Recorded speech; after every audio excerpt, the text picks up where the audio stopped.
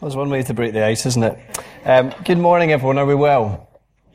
We are well. Thank you so much, Eliza. And thank you so much, everyone who's participated so far in our service. It's going to be great if you have sight of those verses in Luke 16 in front of you. We're going to be referring to it a lot as we go through this morning, so it's vital that we have the scriptures open in front of us. But let's pray as we come to Luke chapter 16 together. Dear Father, we would still ourselves now and just recognize what we are doing this morning, that we have come together to hear your word preached. We've come here together to hear your voice. And Lord, we ask that as we come to your word now, that you would help us listen, and you would help us heed, and you would help us absorb. And by your Spirit, would you change us from the inside out, we ask, for your glory. And we ask in Jesus' precious and strong name. Amen. So I wonder if you've ever been accused of being a selective listener. Selective listening, the art form, and I think it is an art form, of being able to be in a conversation with somebody and listen to the things that you want to listen to and not listen to the things that you don't want to listen to. Selective listening. Apparently this happens all the time, in everyday conversation. So I remember reading an article not so long ago about the selective listening habits of men and women. And it has to be said, men, I think unfairly, we come off very poorly in this article. Apparently the things that cause us to switch off, any talk of babies, the article, not me, okay? Talk of babies. Talk of soaps, don't mean like Dove, I mean like Neighbours, or you take your pick of soaps. And ladies, don't think you're off the hook. Apparently it's sports for you guys, most especially golf, which I think is harsh. Cars is another one. Things that, as we speak to people, cause us to switch off. Apparently as a nation, 1 in 3 of us admit to having a conversation with somebody daily when our mind is somewhere else and we don't actually have a clue what the other person is saying to us. Selective listening. Well, today we're going to meet a man who is brilliant at selective listening. He's got God's Word, he's got his Bible, and he's picking and he's choosing the things that he wants to listen to, and he's given a wide berth to the things that he doesn't want to listen to. And that's exactly what the Pharisees, who are in earshot of Jesus talking at this point, Jesus is speaking to them, that's exactly what they are doing with their lives. Now, if you've got a Bible here, let me just get us up to speed with the context and see the flow of Luke's gospel at this point. Chapter 16, verse 1. See how Jesus introduces that parable? There was a rich man. There was a rich man. Chapter 16, verse 19, our verses this morning. There was a rich man. Why does Jesus keep banging that drum? That's the question I'm asking as a reader. Because these Pharisees are rich. They're rich. And the question is, what are they doing with their riches, their possessions, their stuff? What are they doing with it? Again, see the flow. Chapter 15, the prodigal son. He wastes his father's possessions. Chapter 16, the dishonest manager. He wastes his master's possessions. And so this morning when we meet a rich man, the question we've got to be asking as readers is, what will this man do with his possessions? Do you see the flow? God has blessed these Pharisees with money and possessions, but they're choosing to ignore what God has said they are to do with the things that he's given them. Now, why would they do that? Well, Luke tells us, verse 14 of chapter 16. They loved money. Not just that they had money, they loved money. And so instead of caring for the poor, of sharing God's heart for those who cannot help themselves, for being a help to the helpless, those people who are on their doorstep, what they're doing with their riches is that they are hoarding it and they're loving their money and possessions. And what it's doing is it's choking their compassion for their fellow man, for their fellow Jew, and it's causing them to take their eyes off the God who they're claiming to worship and focus on them. They love money. Now, I don't know if you've noticed this as we've gone through this bit of Luke's Gospel, and I must say, this is one of the joys of doing this consecutively. You see it, don't you? Jesus has got an awful lot to say about money. An awful lot to say about money. Here's some statistics I was reading this week. 1 in every 7 verses in Luke's Gospel is about money. 11 out of the 39 parables that Jesus tells that are recorded in the Gospels are about money and treasure. Jesus has got an awful lot to say about money. And this is why it's really struck me this week that I need to take heed of what Jesus says about money. Is it because we're rich? Do you know how I know that? I Googled it. And there's this website that you can go on to called globalrichlist.net. I'm not joking, right? Globalrichlist.net by the charity Care International. Globalrichlist.net. You enter your salary and it tells you, I don't know how they figure it out, but it tells you how rich you are compared to the rest of the world. Now, the average UK family having the average UK household income in 2017. Do you know where that put you in ranking in the world? In the top 0.87%. That's the average UK salary in this country. The average UK household income. We are rich.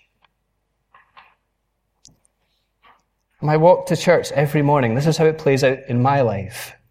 My walk to church every morning is I walk down George Street. So go up onto George Street, Lothian Road. That's my route, okay? Go down George Street, and what do I see? I walk past suit shops. And in my head, I'm thinking, oh, I'd love to have a suit like that. I'd love to pretend to be a footballer. Just dressing like that. Walk from the suit shop, I walk past the ESPC shop. And I think, what's in the windows? Just houses, right? Just constantly going, houses. I think, oh, it'd be great to live there. I could dress like a footballer. I could live like a footballer.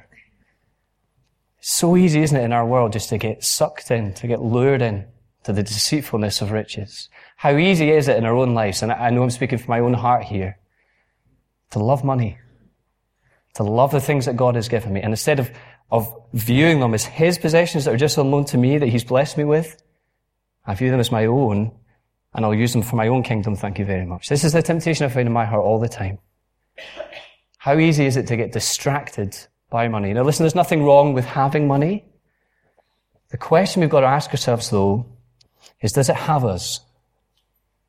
Does it have us? Does the drive, the longing for stuff, does it consume us?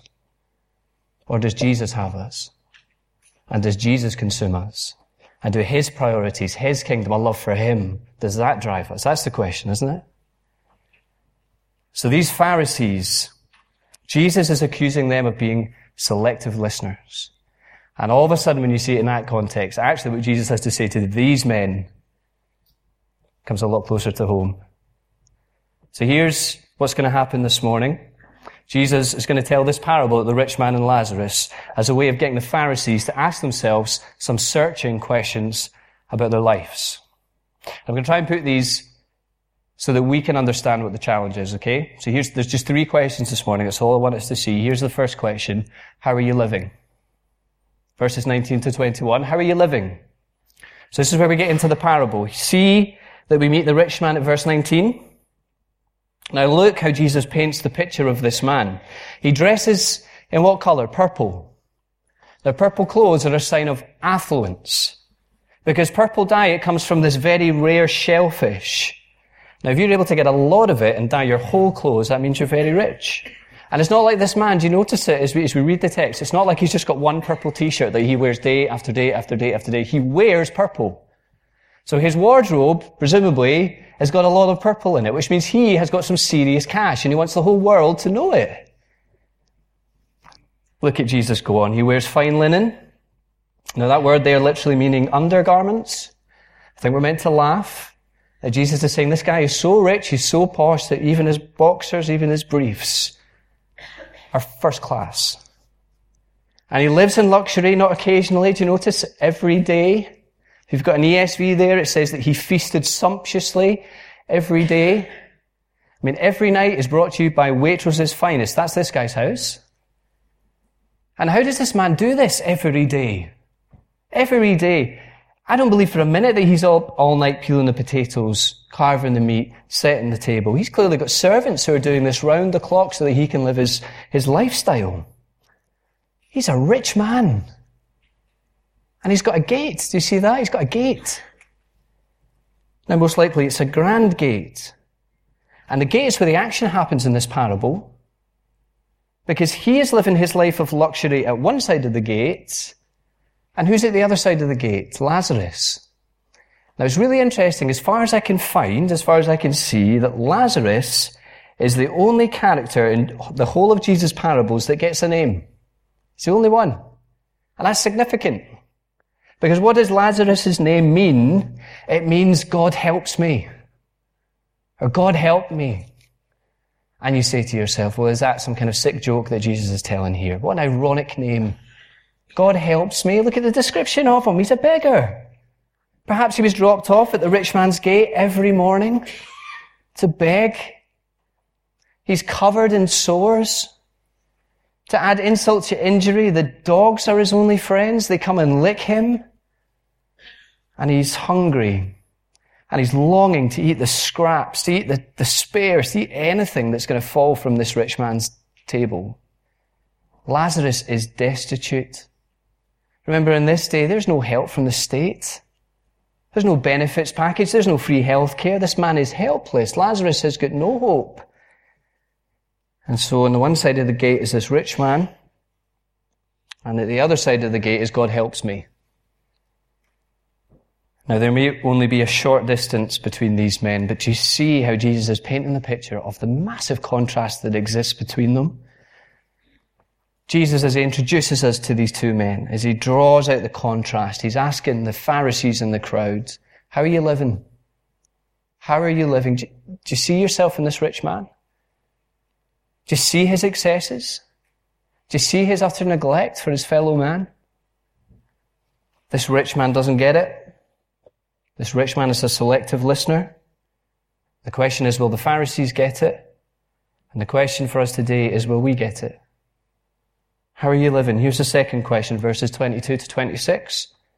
Where are you heading?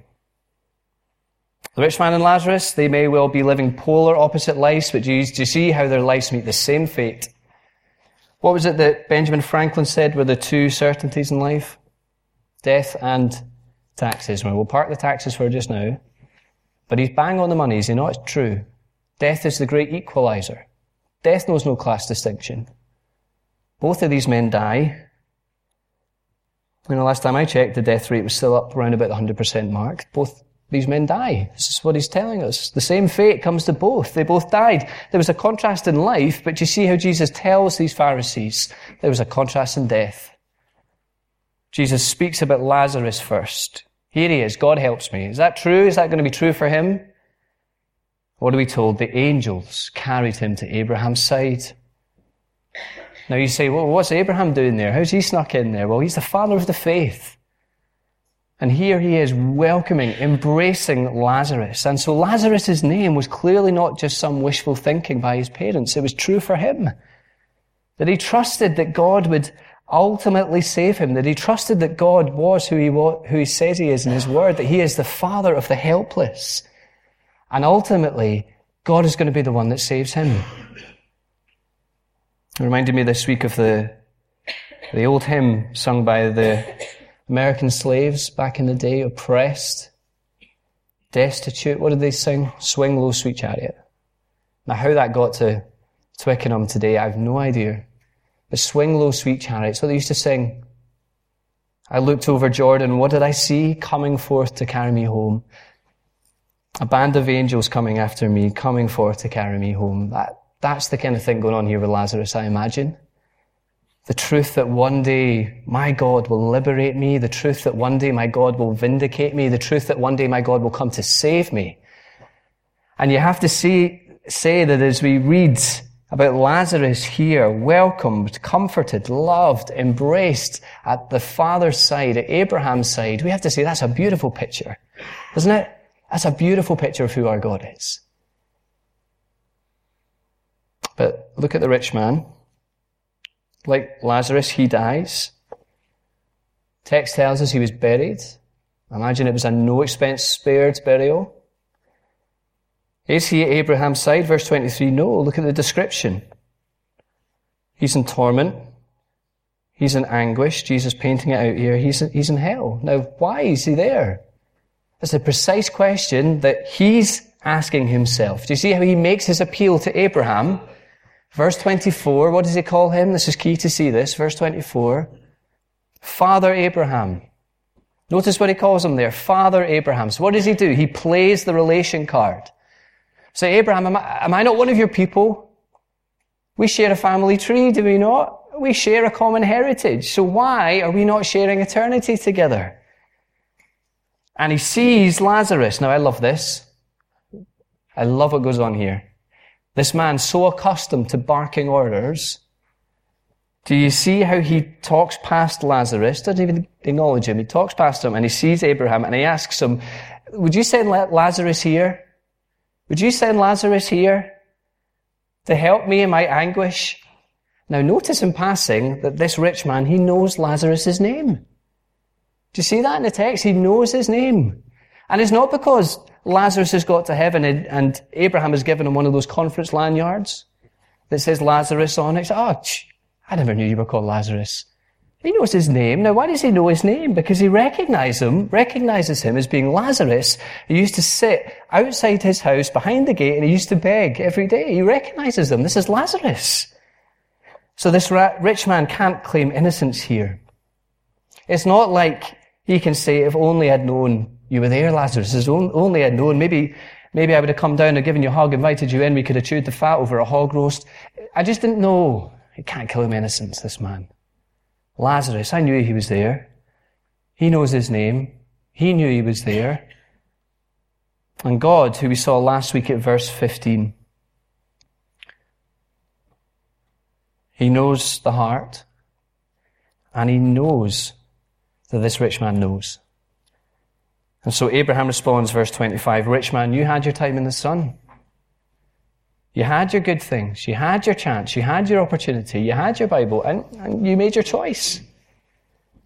I'm sorry, but eternity for you, key word at verse 26, is fixed. Now, here's a little lesson that I've picked up along the way when it comes to understanding a passage like this. And it's this. That the plain things are the main things, and the main things are the plain things. Okay? Plain things are the main things, and the main things are the plain things. So, what is Jesus teaching here? Will you be able to see heaven from hell? Honestly, don't think so. Honestly, don't know. Okay? Will you be able to communicate between the two? Honestly, I don't think so, but I don't know. There's rabbit holes here that we can take that I don't think we're being invited to take. What is the main thing from this parable? What is the plain thing that Jesus is teaching the Pharisees here? Surely it's this. That the choices that we make in this life have consequences for the next. See, that's the plain thing from this parable. And you see that come out in the rich man's reaction. Do you see how he plays the race card to Abraham? He doesn't play the grace card to Abraham. What does he say? He says, I deserve to be in heaven because of my heritage. Whereas the consistent testimony of Scripture is that we are saved by grace alone. That God sent his promised Son. That's amazing grace. That his Son died on the cross for our sin. That is amazing grace. And that through faith in Jesus and what he did, as Charles alluded to earlier, we are ransomed, we are healed, we are restored, and we are forgiven. That is amazing grace. And that God has adopted us as his children. He's given us a new heart. He's taken out that heart of stone and he's put in there a heart that beats for him, a new heart. And we have a quite incredible life to live. We have a quite incredible destiny ahead of us of delighting in his presence and singing his praises for all eternity. That is amazing grace. It is by grace that we have been saved. As the old hymn puts it, sing the wondrous love of Jesus. Sing his mercy and his grace. In the mansions bright and blessed, he'll prepare for us a place. Oh, where would we be, friends, without God's grace in our lives? Where would we be? But this rich man has chosen to ignore God's word and ignore Lazarus, and Abraham's making it quite clear that that race card, that ain't going to save you. He's a selective listener. This rich man doesn't get it. Will the Pharisees get it? Will they see that there's still space for grace? Will we get it? Where are you heading? Here's the third question, verses 27 to 31. What are you trusting? And so as Jesus tells this story, it seems like this rich man, as he hears Abraham explain things, he kind of comes to see that there's nothing he can do to change his fate. What does he do? He begins to think about his family. Again, he's still barking the orders. Do you notice this? Would you send Lazarus to go and speak to them, Father Abraham? I don't know how Lazarus puts up for this. I find it really fascinating that Lazarus doesn't even speak in this whole parable. Look at Abraham's response. Verse 29, they've got Moses and the prophets. They've got their Old Testaments. So this Jewish family, they will have likely heard Moses and the prophets read and taught every week as they go to synagogue. They've heard it taught of who their God is, what He's like, what He's done for them as His people, what He's asked of them as His people, and how He's warned them down through the ages through Moses and the prophets about the consequences of ignoring what He's telling them. They have it all, says Abraham. They have it all. They have it right there written. The question is not, do they know? The question is, will they listen? Fair enough, says the rich man, but if only you could give them a sign. If only you could give them a sign. I bet my bottom dollar, and he's probably got a lot of dollars, okay? Bet my bottom dollar that they would listen. What does Abraham say? No, they wouldn't. Even if somebody came back from the dead, strong language, isn't it? Even if somebody came back from the dead, they still wouldn't listen, because believing is not a matter of lack of knowledge. Failure to believe is because of a hard heart that just doesn't want to listen. This is what Abraham's saying. And we see that in the Gospels, do we not? Think about what we see. John 11, the other Lazarus that's in Scripture. Jesus raises him from the dead. And what did the Pharisees say? I tell you what they don't say. Oh, Jesus, we've got you completely wrong. Now we understand. Now we surrender. What do they say?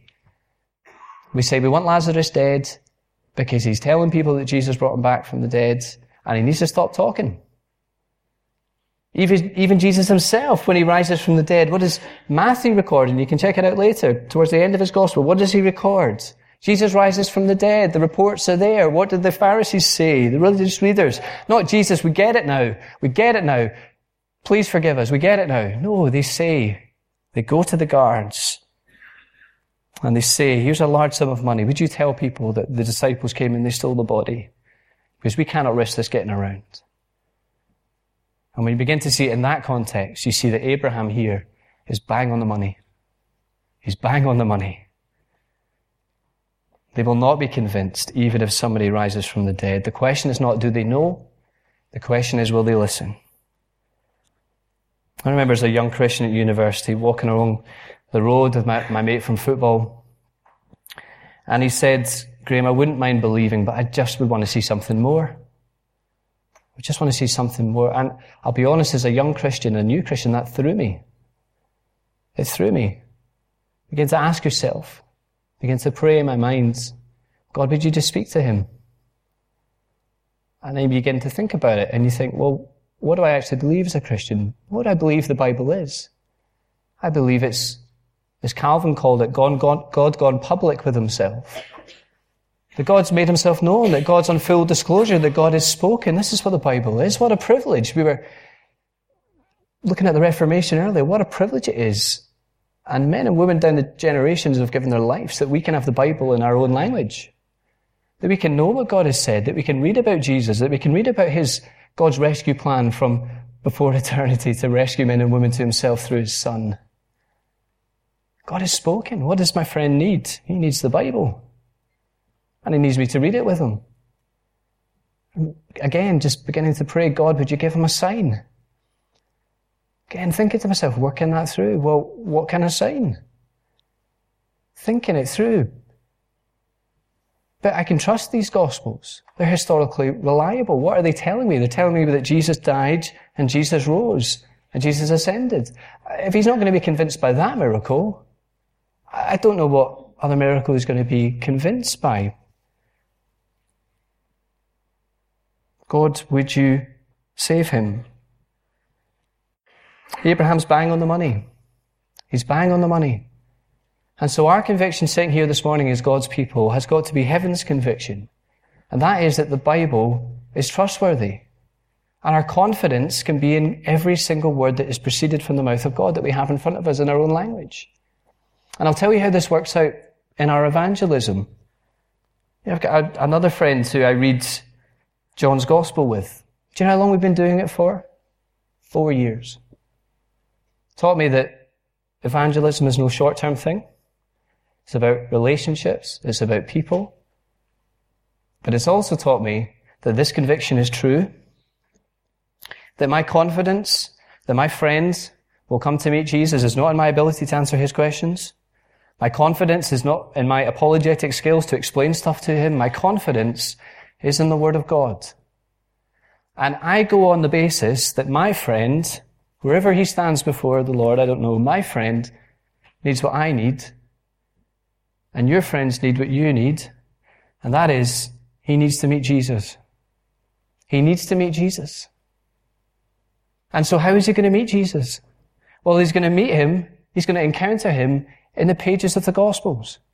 And not just the Gospels, the whole Bible is pointing to him, God's rescue plan. How is my friend going to know? I've got to sit down and read the Bible with him. 4 years ago. 4 years. Now, I'm not going anywhere anytime soon, and neither is he, so we're going to keep doing it. But 4 years. Because of this conviction. What does my friend need? My friend needs Jesus. What do I need? I need Jesus. Now, here's a challenge before you go this morning. Is there somebody in your life? Is there a friend? Is there a colleague? Is there a mate at work? Whoever. Mate from sport. Whatever you do. Could you read the Bible with them? And if not, will you pray for my friend that he would come to know Jesus? Come and speak to us afterwards. Anybody that you've seen up the front here this morning, some terrific resources that we can recommend about sitting down one-to-one with a friend and reading the Bible with them. What our friends need, same thing that we need. We need to meet Jesus. He's glorious. He is glorious. They need to meet Jesus. This rich man doesn't get it. He's a selective listener. Will the Pharisees get it? Will we get it? What are you trusting? Are you here this morning, and as we bring this to a close, are you here this morning and you're currently being a selective listener? Are you here this morning and money and possessions are distracting you? They're choking your love for the Lord. I wonder if a lot of us this morning, and I include me in this, we've got some work to do, business to do with God.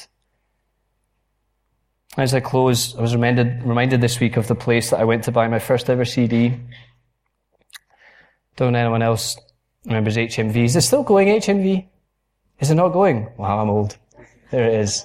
HMV. Is it still going? It is. Ocean Terminal. Okay. Still going. Not as frequent, but they're still going. Life in the old dog yet. Here we are, HMV. Do you know what HMV stands for? I only learned this recently. His Master's Voice. So here we are this morning talking about selective listening. I think this is a wonderful example of what it means to listen to our Master's voice. Do you know the story of this dog? So there was this man called Mark Barrow. When Mark Barrow died, his brother Francis inherited 2 things for him. He wasn't very rich. He inherited 2 things. The dog called Nipper and the gramophone complete with some of Mark's recordings of his own voice. Francis noted that every time he turned on that gramophone, every time that he played Mark's voice, that Nipper would go and listen. Undistracted, devoted, would go and listen. I think it's a wonderful example, is it not, of what it means to listen well. Jesus is having a go at the Pharisees for their poor listening, for their selective listening. You see what Jesus is calling us to? Attentive, anticipatory, all-out love for every single word of his. Now, I think David Platt, he's an American pastor and author, he captures this so well. And with this we close. He says, radical obedience to Christ risks losing all things, but in the end such risk finds its reward in Christ, and he is more than enough for us. Amen. Let's pray together. Maybe in the quiet now you just want to offer up your own prayer as we respond to God's word as we've heard it this morning.